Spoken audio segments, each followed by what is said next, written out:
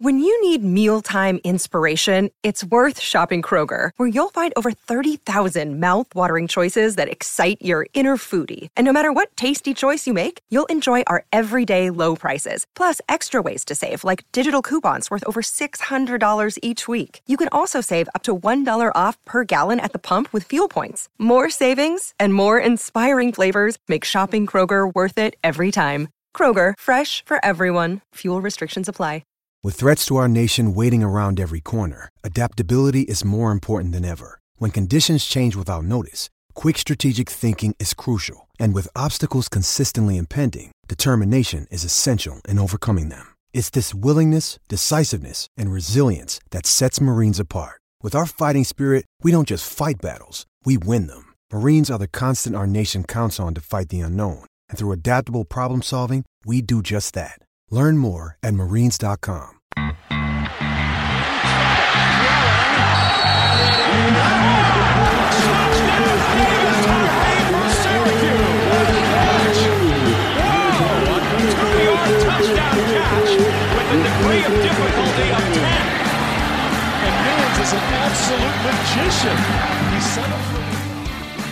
Hello and welcome to this week's edition, and possibly the last week of all time's edition of Troy Nunes is an Absolute Podcast. Joining you as always, Steve Haller, with me as always, and for the foreseeable hour, Andy Pregler and Christian de Guzman. What's going on, guys? We may or may not be getting Thanos snapped right now. Mr. Haller, I don't feel so good. Oh, God. So for any of you guys who've been with us for some time, or for anyone just tuning in, we are in the process of kind of working through a rebrand on the podcast. Vox did not extend the podcast. The site will still be live. The site will still be active. We probably will still be able to post this as a fan shot on the site, or we'll try and find some way to get it to anybody who reads. But officially, moving forward, the Troy Nunes is an Absolute Magician podcast, or Troy Nunes is an Absolute Podcast, will now be known as the Disloyal Idiots, thanks to one James Arthur Boeheim. The best part about this news shift is that literally when anybody says the Disloyal Idiots say something, they will not be inaccurate. They might be misquoting us. They might not necessarily be saying, we might not have actually said what they said we said. However, Disloyal Idiots are going to be a thing. Yep, you can follow that logic.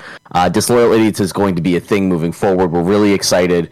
If you are listening on a podcast feed, podcast app, watching us on Twitch, nothing's going to change for you. The feed will stay the same. The rebranding will hit whenever the contract officially ends with Vox. You won't have to resubscribe to anything else. All this really changes is for those of you who go to newsmagician.com to read our stuff. That will no longer be as easy as it used to be.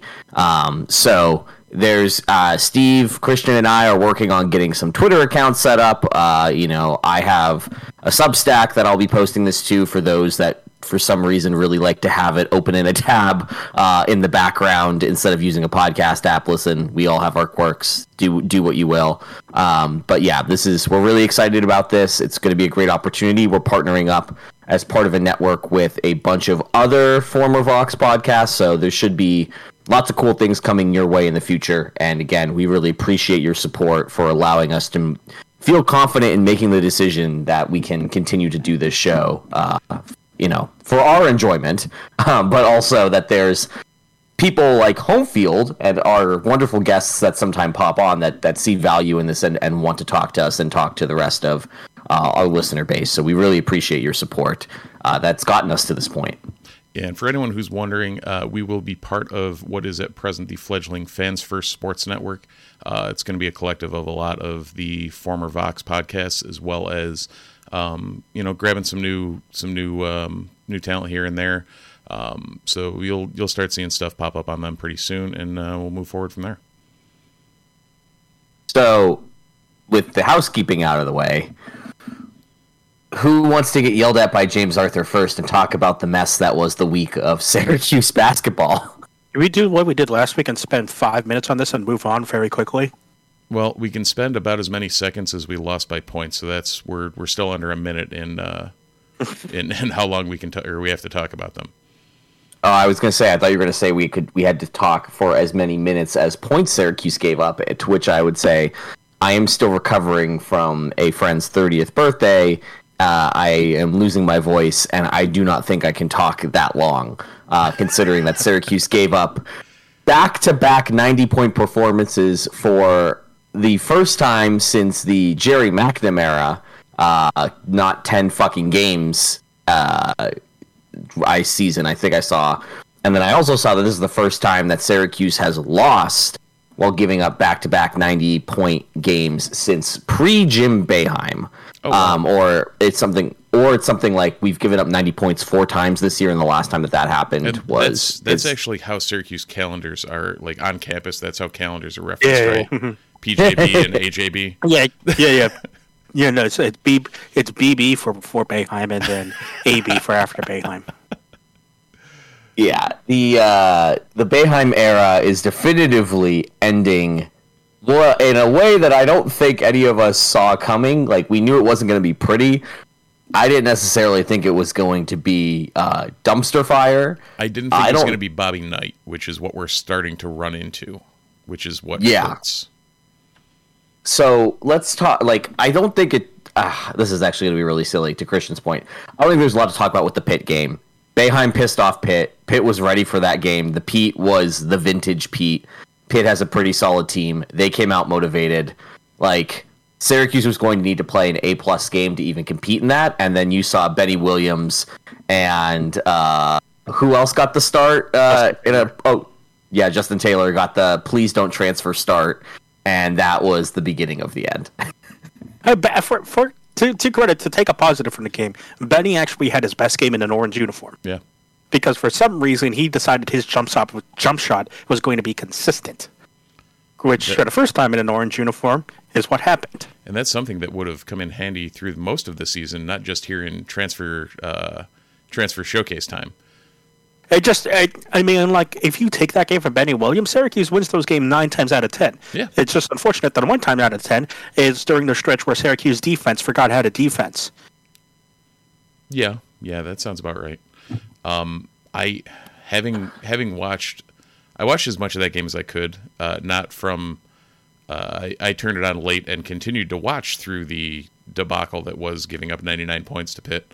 Yeah, I had to. Yeah, I wasn't forced to, but I missed the first half. By the time I turned it down, Cuse was only down. Oh no, I turned it on about halftime. They were down 10-ish, and then it was funny. It was I think it was single digits at half. Yeah, and then because you know what? It stretched It stretched right out of the half, kind of thing. Yeah, like we can actually break it down that way because Pitt, to be fair, didn't shoot it that well in the first half. And that's what kept it Syracuse close, and Syracuse's offense was doing pretty well. But then Pitt just exploited the zone in the second half. Right, and which seems to be a recurring theme. Yeah. I think it was 62 points Pitt scored in the second half. You are accurate. Pitt scored 62 points in the second half. For reference, that is the total number. That is more points or equal to the same number of points that Syracuse scored in games against Duke, UVA, and let's see, where else can this look bad? Oh, Notre Dame win. Oh, that's really upsetting. So, yeah. That's depressing. Yeah. The defense, I mean, we've talked about it ad nauseum, but, the defense is bad. And I don't necessarily know if going to man would help. It's just that this physically cannot hurt. Yes, it can. Well, yeah, but what are we going to lose, by 30 instead of 20? Yes. Okay. It still looks bad either way. Yeah. James posted on the website, the highlight from Boeheim's press conference. We don't have another defense. This is the guy who said going into the season that he was prepping man to be played almost as much as zone, right? And then the first 3 games of the season happened. Yeah. Which were against non-Power 5 teams. Well, and then the games after that happened that they didn't look much better against non-Power 5 teams. Yeah. Let's gloss over those facts.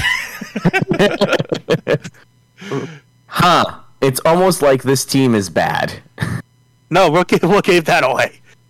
I think it's a frustrating thing because much like a team that we'll get to, and opposite of a team that all three of us are used to covering, the offense at times doesn't look half bad. Like, there's good offensive potential in this team. It's just that the defense, like, really, really lets it down. I mean, they scored 82 points against Pitt, and they scored 73 against Clemson. If the 2-3 zone... Yeah, you'll take those. Yeah, if the 2-3 zone does what it's supposed to do, those are one-possession games at worst. And instead, they're blowout losses because... Yeah, I keep looking. I'm looking at the ESPN schedule thing. I like the way they just have it like in a nice little skinny thing. Yeah. And that Illinois loss where we lost 73-44. I know that there was a lot to write off from that game because it was coming off of the Bryant shit show. But really, that should have been the canary in the coal mine. And instead, we took a 5-game winning streak against Notre Dame, Oakland, Georgetown, Monmouth, and Cornell to believe that there was something here. And there never was like that. It really did kind of we didn't look at the process, and that was always the undoing here. Well, and that's been the recurring theme this athletics season. I mean, same thing with football. You saw a 6-game win streak and a good showing against Clemson, and everyone thinks that's the be all end all of like, oh, they're 6-0, and it's like, no, look at what's actually happening. It's the same thing with the basketball team. There are pieces. There is. As weird as it sounds to say, and we've said it through the season, there's talent on this team. It just isn't the right talent within itself, like within the team. Like, it doesn't work well together. Like, we have good scorers. We have a decent offense. We have this. We have that. We have some guys that can play man, some guys that can play zone. And when you don't have 5 guys that can do either, you end up looking like we do. And it's like this weird amalgamation of Frankenstein's. It's Boeheim's monster. That's what we've created. Mary Shelley be damned. We've created Boeheim's monster. I don't like it. Yeah, it's not ideal. I think the Clemson game, all 5 starters for Clemson scored in double figures. Like, that's not what you want. Oh, really? What makes you say? They were both teams shot 38% from 3, and Clemson out-rebounded Syracuse 38-28. The field goal percentage for Syracuse was 47%. Clemson shot 52%. Like, the numbers itself on the offensive side are not all that bad. Judah had another Judah type of game. It's just that defensively and on the boards, this team's not it. And I know that the rebounding thing feels like a beaten horse after 20 years, but like this year, the guys aren't able to compete in the paint. Like, they're just not physical enough.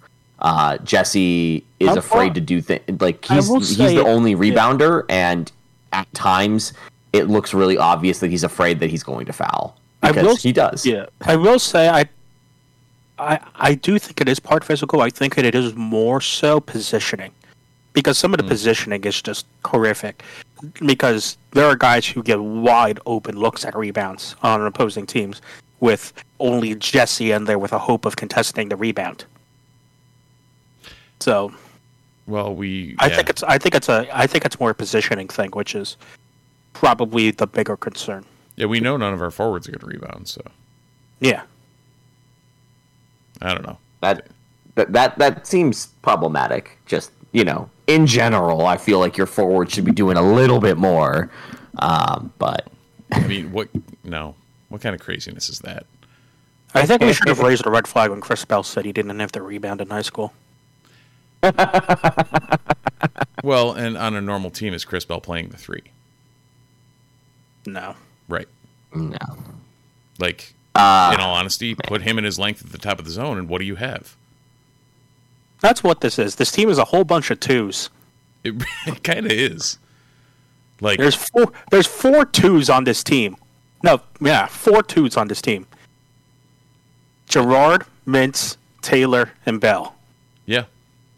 Yeah. See, really... now that you say this, my brain is just melting because that explains everything. Yeah.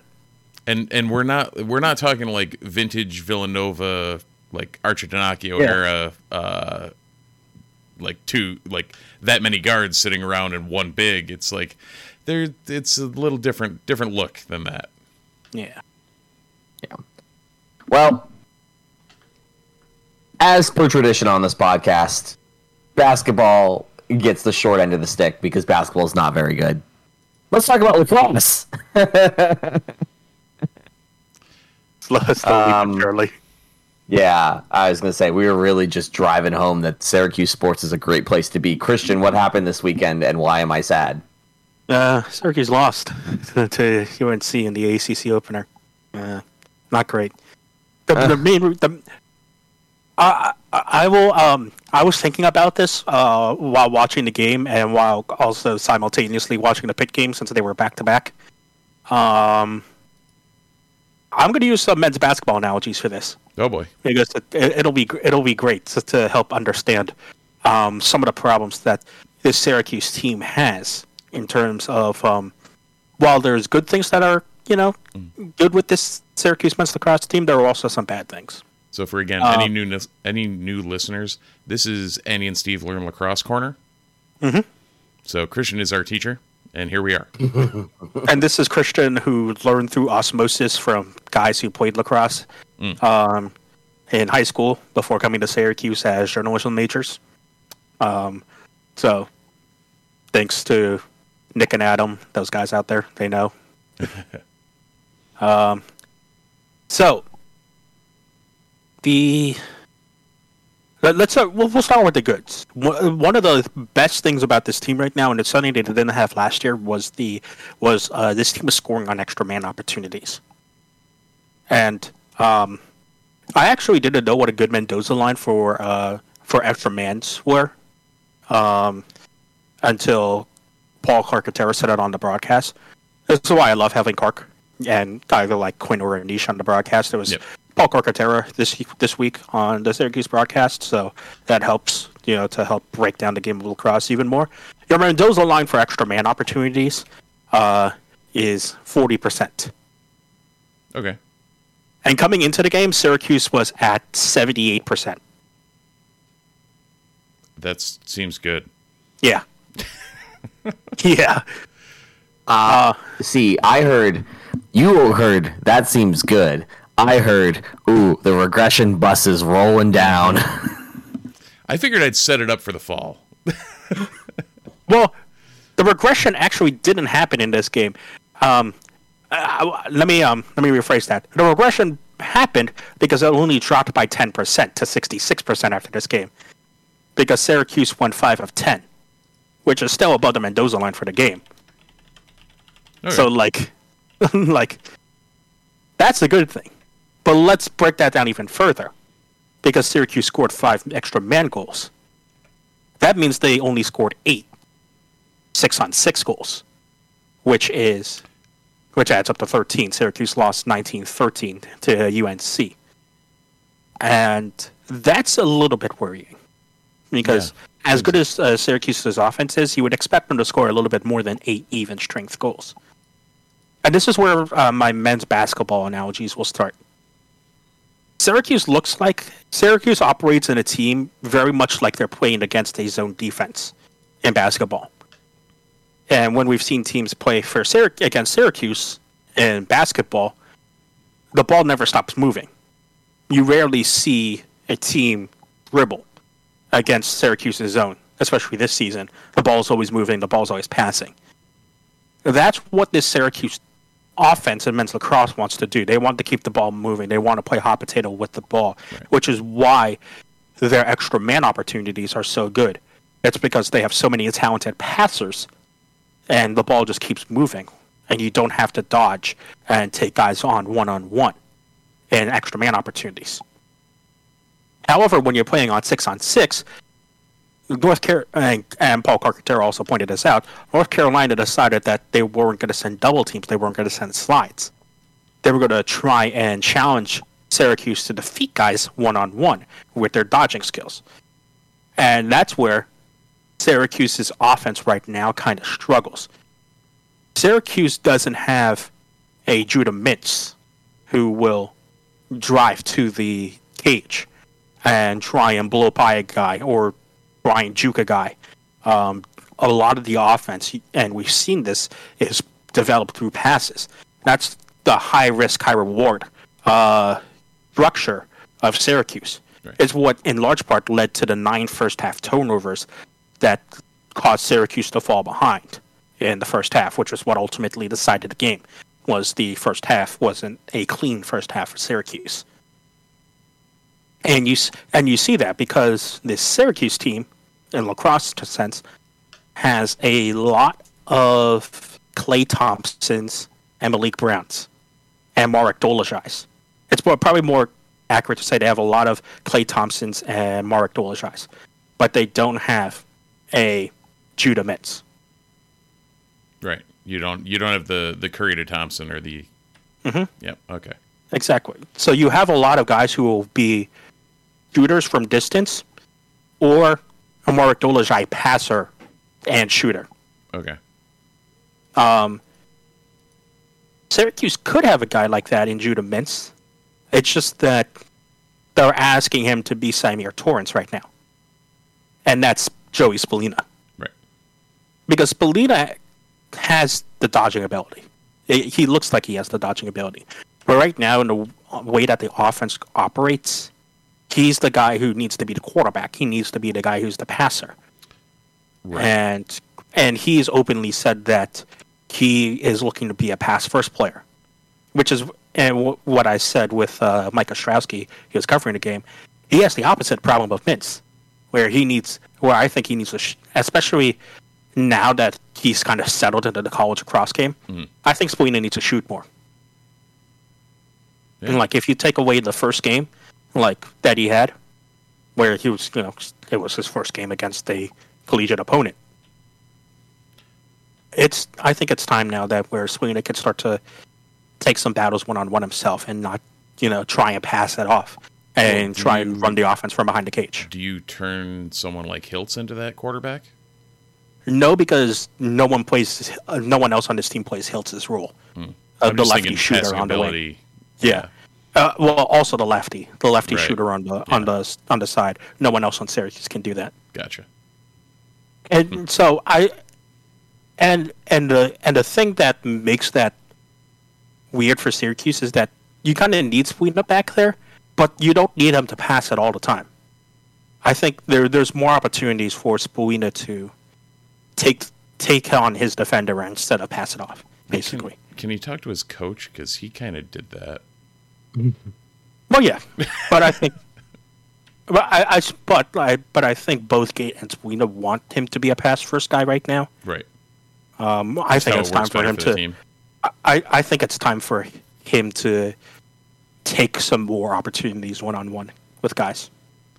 Well, I guess it kind of is one of those where, do you have him take those one-on-one opportunities and force? Because at this point, it hasn't really been confirmed that at the collegiate level he can do that, and like would force a slide or something like Maryland, that. He proved that with that behind the back goal.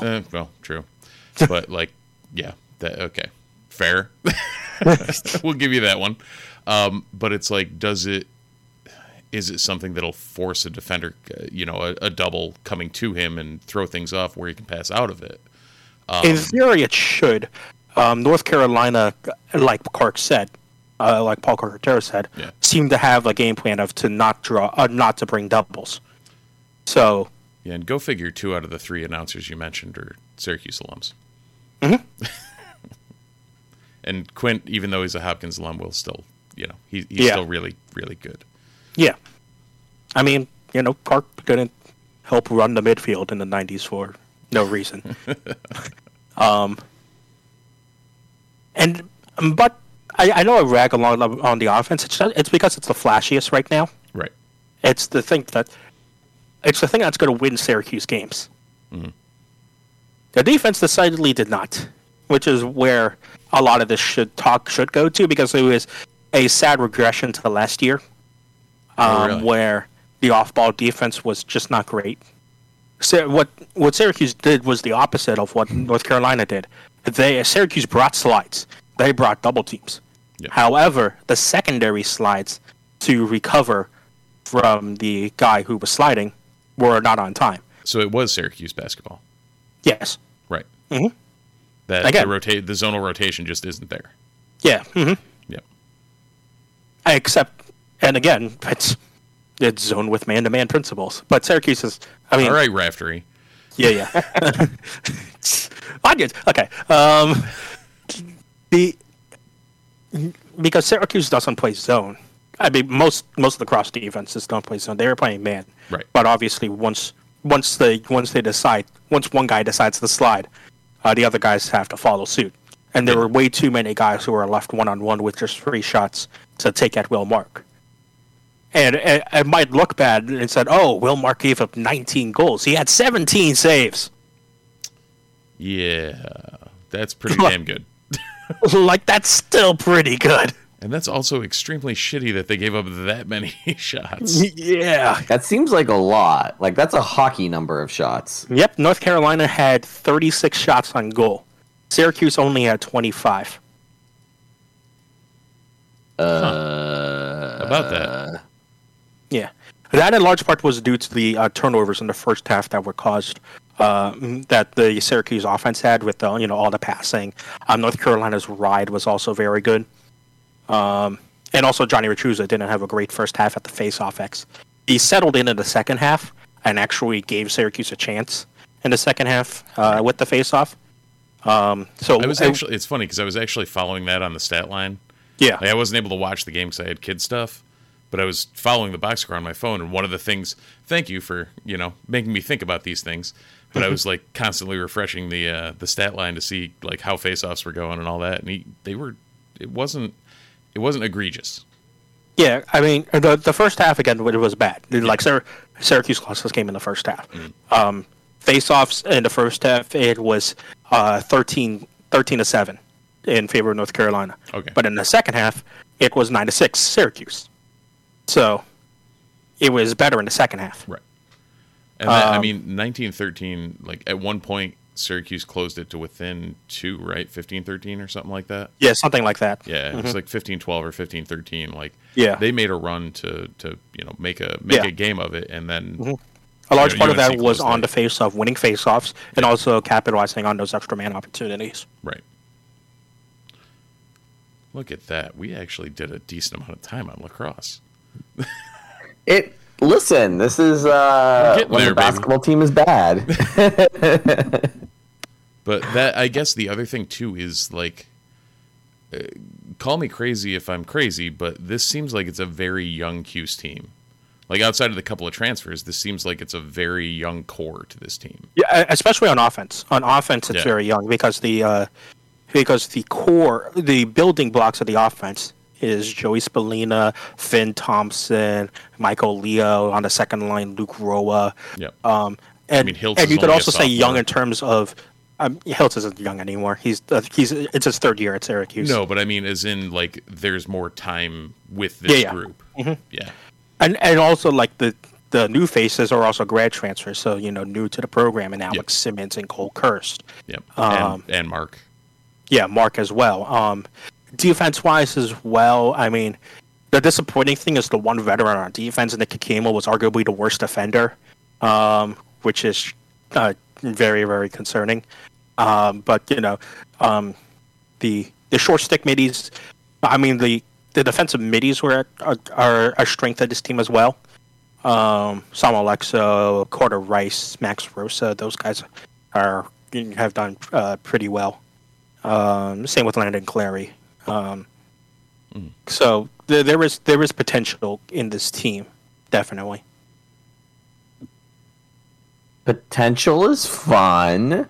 I'm just like, to put a bow on this topic of conversation, like obviously the schedule is a gauntlet. Like what is is there going to be time for them to get to like achieve this potential, or are they going to have to kind of figure this out quicker rather than, getting some time to play around and figure it out? You have to kind of survive until after the Hopkins game, which is the next 2 games. Because, luckily the next 2 games are at home. It's, Duke and Hopkins, both at home at the Dome. So, you've got some, hope there. But, if they can swing one out of those 2, it puts them in a good spot. Yeah, if you can swing one of those 2, preferably the Duke one, because you want to at least put yourself in good standing against an ACC foe. Right. Especially an ACC foe you played twice this year. Get at least one of the home and away. Yeah, but that Duke game is going to be tough, especially because UNC's offense is okay, but they completely shredded Syracuse, and then Duke has Brennan O'Neill, who was last year's Joey Spallina. Right. So. Well, and then you've got Hopkins, you've got the Mikey retirement, which it's probably going to be a good crowd for that game, if nothing else. So, it's not like Syracuse fans have anything else to cheer after Syracuse gets bopped in the first game of the ACC tournament. Point. So if you magically can take that Duke game, then you've got a decent, you're going into a decent home field advantage against the Hopkins crowd, and there you go. Then there will be a good amount of Hopkins people there as well, mainly just to see not only Syracuse take on Hopkins, but to see Petromola take on Hopkins. Right. I forgot about that storyline too. Yeah. And then, they at least get some recovery with Hofstra, Bonnie's, Hobart, Notre Dame, Princeton. And then you have Hofstra, Bonnie's, and Hobart, and then, like we said last week, you have the Murderers Row at the end of the schedule. I was going to say that 5-game stretch is just not happy. Mm-hmm. Yeah. But here we are, and in all honesty, like, for all we can say, they look better than last year. Because if the defense looks a little bit better in the next 2 games, there's hope. Especially because you have better goalie play. You have a lot better. You have a better goalie play, and you have a lot better man-up play as well. If you can cut down on a little bit of the turnovers on offense, and also shore up a bit of the secondary slides on defense, you have building blocks here for Syracuse. Hey, all you can really ask for at this point is, building blocks with the young team and be competitive in big games. So we'll see where that leads next week. But for now, we are leading into our home field ad break. I was waiting for whatever snappy segue you had to get into halftime. Home Field Apparel, maker of the finest vintage collegiate apparel. If you're watching on the Twitch stream, I am wearing one of the Syracuse 2003 National Championship shirts. Steve is wearing an NDSU retro 70s disco logo that's just fantastic. This is the comfiest clothing brand that you will find on the interweb that has collegiate vintage logos on everything. Highly recommend it. This week they are dropping a limited edition USC and UCLA collection. So if you are a fan of the Pac-12 action, more to come on that later. Well, I was going to say, or as we're going to jump into next, maybe some future conference opponents. That collection's going to be fantastic. You should head over to Home Field Apparel and check out what they have. If you've never bought from Home Field before, use promo code NUNES, N-U-N-E-S, for 10% off your first order at Home Field Apparel. And if you want the joggers that I'm currently wearing with the nice Syracuse Block S logo on them, too bad you can't get them, but they're really, really comfortable. You can still get joggers. They just don't have logos on them. And I will tell you what, I know that they don't have Syracuse on them, but those joggers might be the most comfortable pair of pants that I own. So I thought they were lying. They come with a tag that literally says, if you want it to be more comfortable, wash them. And I had worn them, and I was like, these are very comfortable. And then I washed them, and I was like, holy shit, they're right. They do not false advertise. Yeah. They are. If there's one thing that Connor is, he is very transparent and honest. See Hence the- podcast that he was on a couple months ago. I was gonna say, see the why didn't Syracuse get a national championship soccer T-shirt? Home field's response: we were really hoping for the other team. No, really, what makes you say? Oh god, that's great. Yeah, listen, love these guys. They are fantastic. Thank you, Home Field, as always, for sponsoring our show. Gentlemen, before my voice goes any further, I want to talk to you about some football stuff. Not that there's really a ton of like Syracuse-specific news to come out, but there is some overall college football stuff that is adjacent to Syracuse. Thank you. The biggest one being football scheduling, our favorite topic. We are seeing that with a lot of the shifting that's taking place with the SEC and Big Ten realignment, that games are getting canceled.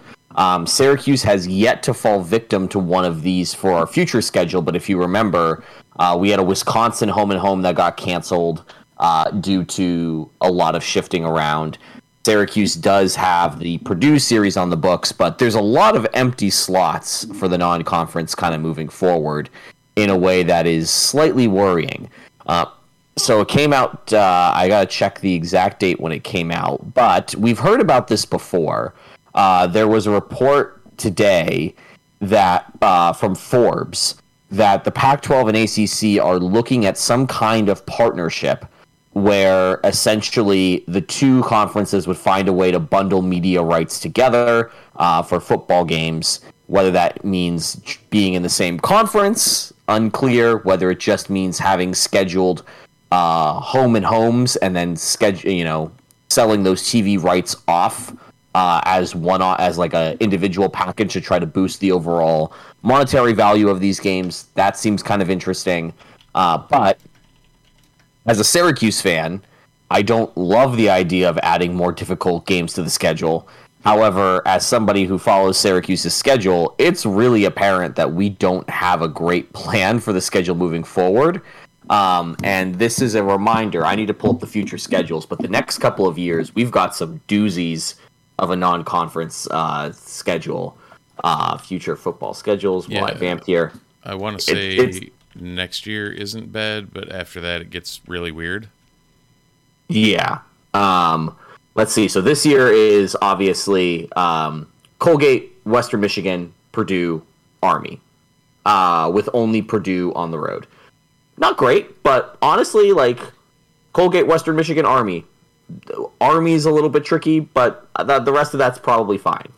2024, Ohio, at Army, home against Holy Cross, and an unannounced location and date for UConn.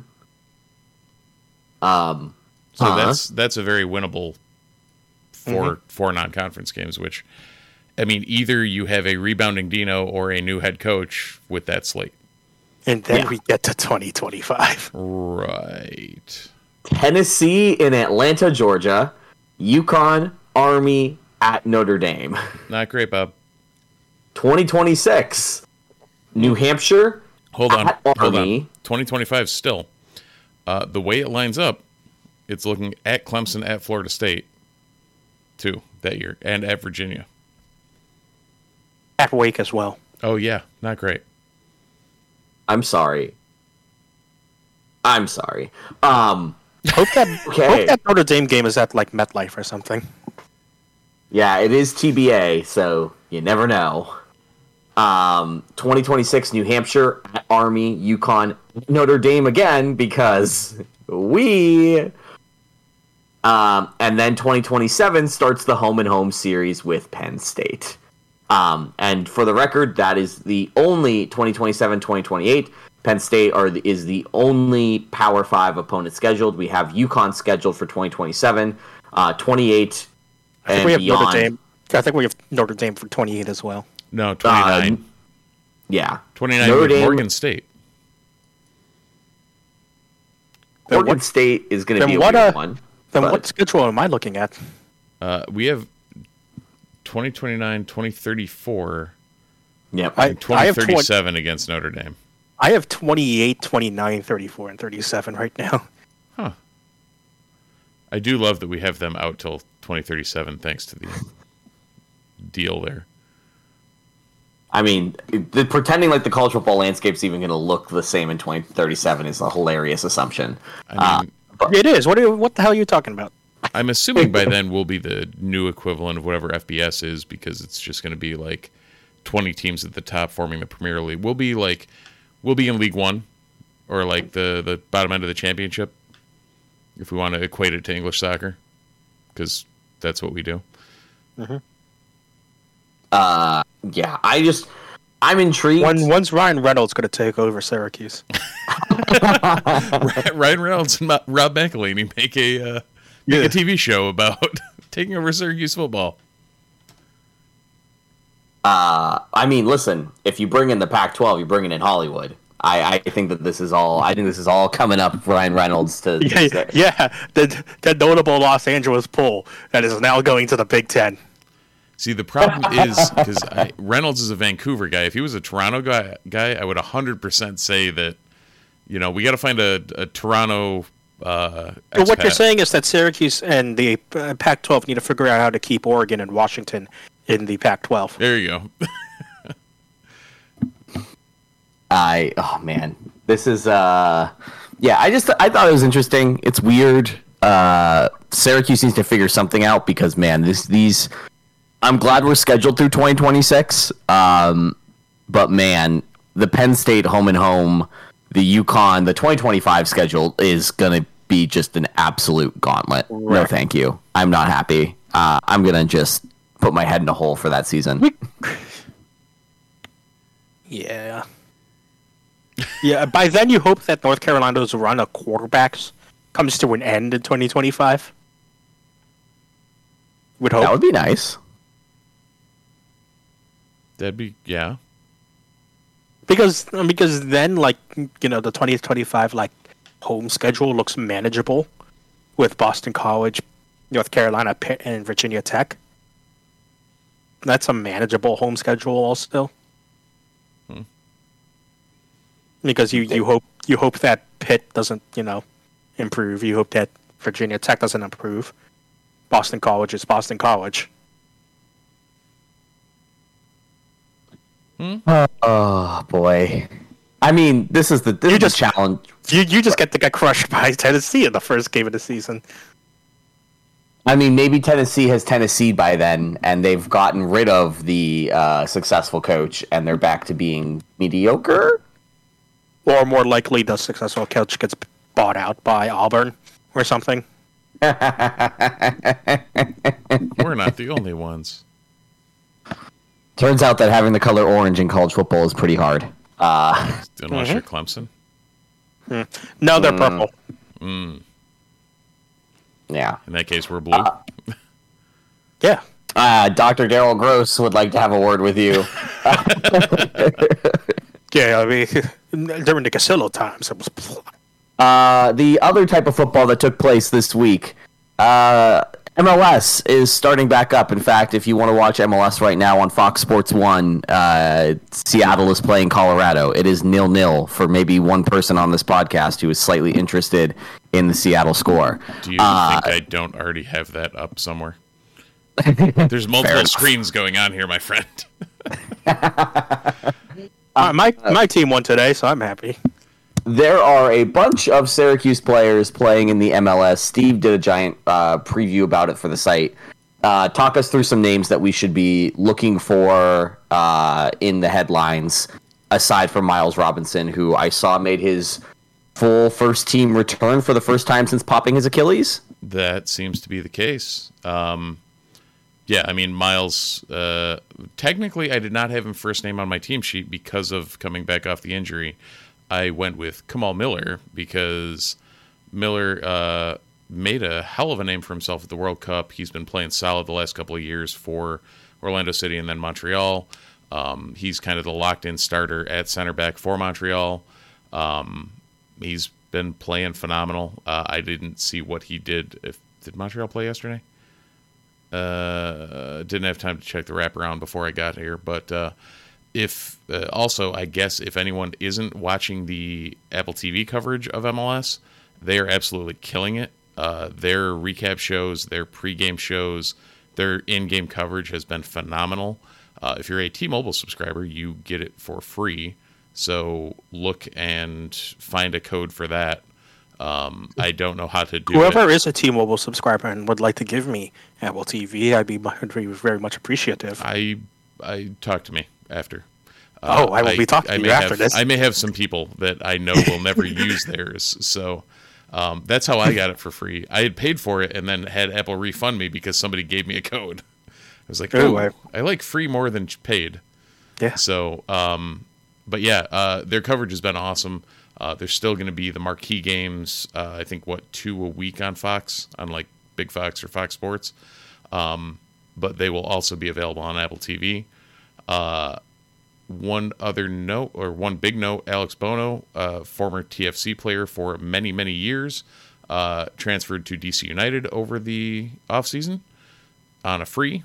So the veteran is now a goalkeeper, and Syracuse native is now a goalkeeper for DC, who hosted Toronto in the season opener. I don't believe he started. I think Miller started over him. Miller did, but the final score for that game was 3-2. So, there might be some opportunity. Yeah. Ryan Raposo is signed with the Whitecaps. None of the draft picks that the Whitecaps took are currently signed, which would be Levante Johnson or Buster Schoberg. Neither of them made to my knowledge, I haven't seen anything otherwise, have made the full roster. Raposo is, to my knowledge, again on the roster. I wrote this recap before all the rosters were 100% finalized. I believe he's on a supplemental slot. So Raposo did his come on for the final 15 minutes and run really fast. Oh, yep. He made a name for himself last year, like doing that. He had a hell of a year last year as the super sub of like go sprint at things and then score goals, and he did. So can't go wrong there. Abdi Salim was signed by Orlando City. He was the only, from what I saw, the only of the draft picks to officially sign with the first team. Some of the other guys make it MLS Pro Next deals or USL deals, but Abdi did sign with the Orlando City first team, and DeAndre Kerr is with the Toronto first team as a winger, probably second in the depth chart, probably going to kind of play the same Raposo super sub role. So we'll see where that goes. Shealy, Sinclair, Johnson, and Schoberg did not sign with Galaxy, Real Salt Lake, and the Whitecaps respectively. Now that I've just like sprinted through that, I don't know if anybody was able to catch any of those games or seen anything. I saw the Nashville game to open the season and then following the Seattle game currently. So beyond that, thanks to a small child, I have not been able to catch up on the rest of the games. Yeah, just a quick look. Raposo, we talked about, did get in the game. None of the other players mentioned made it into the game, although Abdi did make the bench for Orlando City, so he's in the top 18 there. Miles Robinson played the full 90, which is great to see. FotMob gave him a 7.1 rating in Atlanta's 2-1 win over San Jose. So nice to see. Again, I still can't believe that Miles is back playing 90 minutes after a pretty gruesome injury there. I thought that they were really going to kind of ease him in, but I guess the recovery and the rehab has gone well, and that bodes well for U.S. men's soccer, who I would assume Miles is going to try to get some caps in high leverage games moving forward as they try to figure out the center back pairing that was very clearly the biggest weakness of the men's national team in the World Cup, in my opinion, at least. Yeah. Did you happen to see the game that you had mentioned the score on? Which one? That 0-0 that's no longer 0-0? Oh, no, I did not. It went the right way, don't worry. Okay, thank God. Okay. I literally closed FotMob as soon as I started talking about Miles. I forgot that both of you are Sounders fans. Yep. Kind of weird, but both with reason. Yes, the reason for me being Clint Dempsey is freaking awesome. Yeah. Also, other note: the MLS broadcasts for MLS, the MLS broadcast for MLS, the Apple TV broadcast for MLS, the camera work and camera clarity is like a step above anything that we've seen, like even watching on the big networks. There's actually something, I was reading something really interesting. Since this is a Syracuse sports podcast, that means that we can talk about sports broadcasting. There's you don't have two broadcast majors on this broadcast for podcast for nothing. Exactly. And Apparently there's just like a truck issue. Like only the trucks have physical equipment that can broadcast at certain levels, and for ESPN at least, soccer was never really high on the priority that it was worth the effort to send the trucks where they needed to go. And you see that now, like with college basketball. College basketball is getting a lot of 4K coverage, and because the trucks just kind of stay in the Big 12 territory. But even like for certain like national college football broadcasts, there are a lot of complaints about certain SEC games that were not looking up to standard.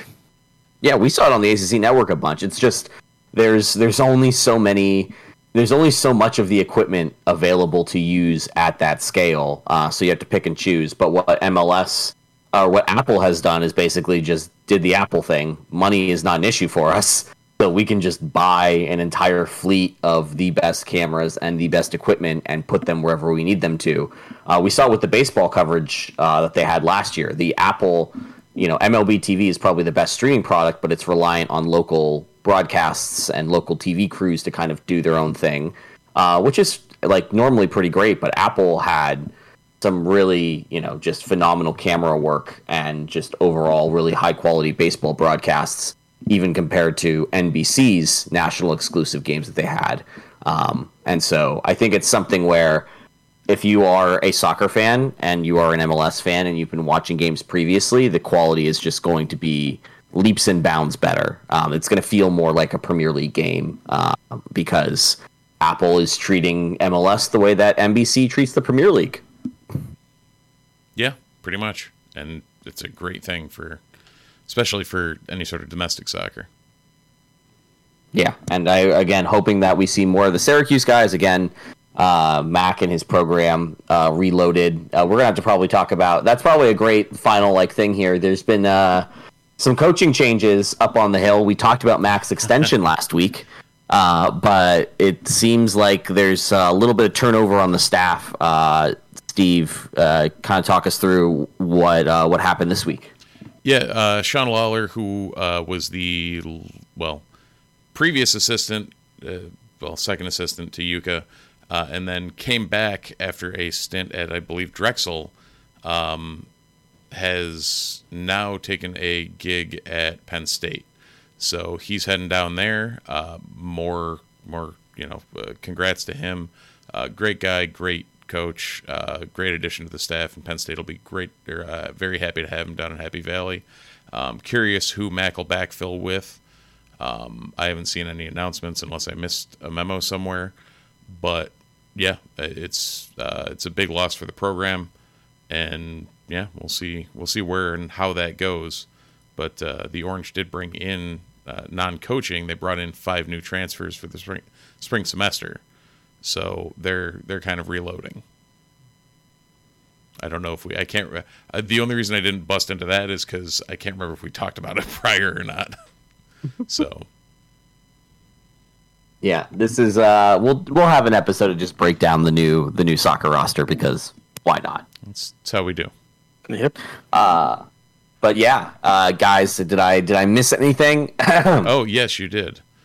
We had a women's lacrosse program who just held pat and absolutely threw around Pitt,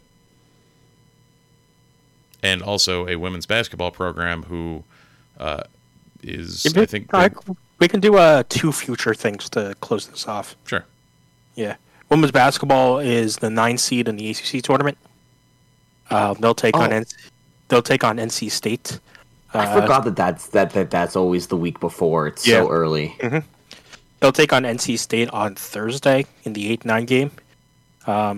which means if you know anything about brackets, the winner of that game gets the luxury of facing the 1 seed, and that's Notre Dame.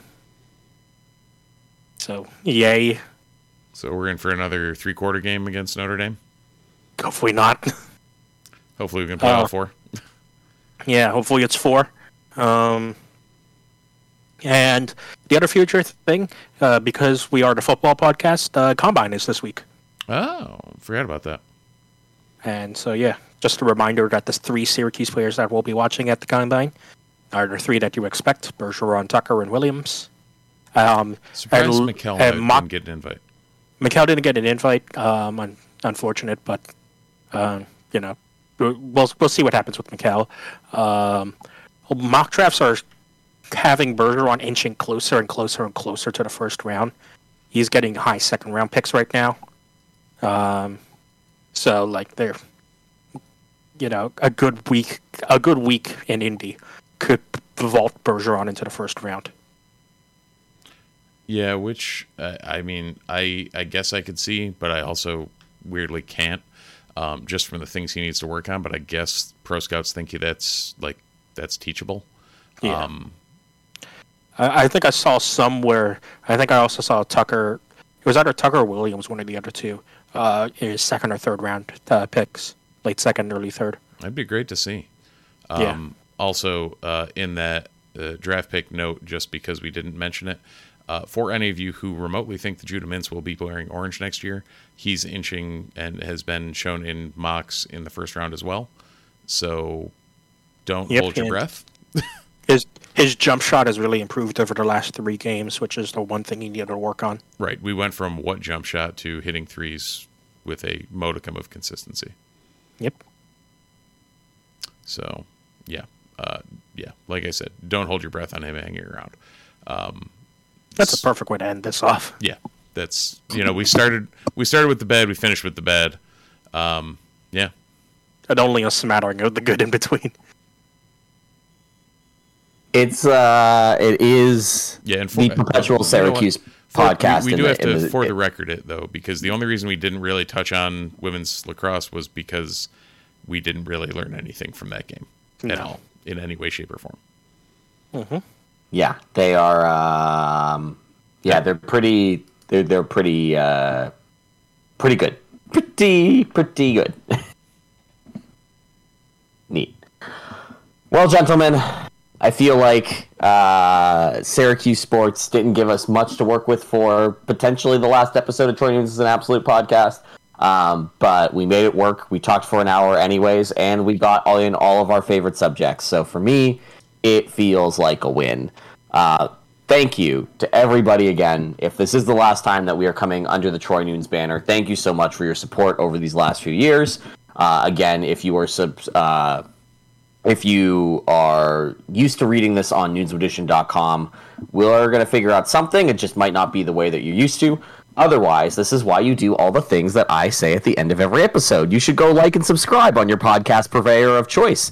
It helps us trick the Ottoman and the AI into spreading the Ottoman Empire, and will also ensure that when we eventually switch from Troy Nunes is an Absolute podcast to Disloyal Idiots, nothing changes for you. You don't have to go anywhere new. This podcast will just get delivered to your smartphone or device, and you can listen to us whenever and wherever.